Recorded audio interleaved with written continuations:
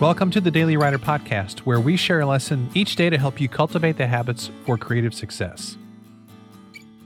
In the previous weekday episodes, we've talked about activities that'll help you maintain a growth mindset as a writer. We began with preparing the soil of your mind, which in practical terms means getting around other people who can encourage and motivate you. Then we moved on to planting, which is keeping track of your ideas. After that, we discussed how to water those ideas through reading. And then we moved on to pruning, which is eliminating the dead weight from your schedule and life so you can focus your energy on growth-producing activities.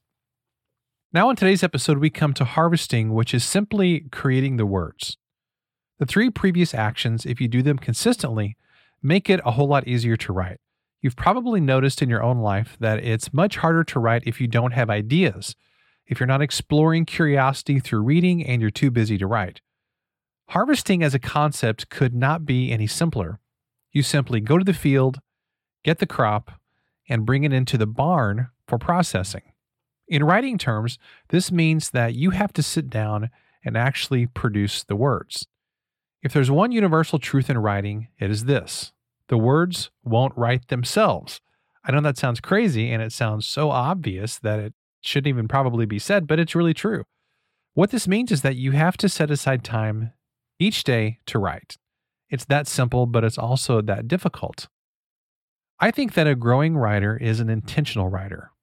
When you plant the seeds, when you water them with reading, when you prune unnecessary activities from your life, and when you harvest your words, you have joined an illustrious club known as Writers Who Get Things Done. What's the price of admission to the club? It is simply nurturing a growth mindset and doing what is needed to produce the crop. Thanks so much for listening to today's episode. For more, you can visit us at dailywriterlife.com. Thanks, and I'll see you tomorrow.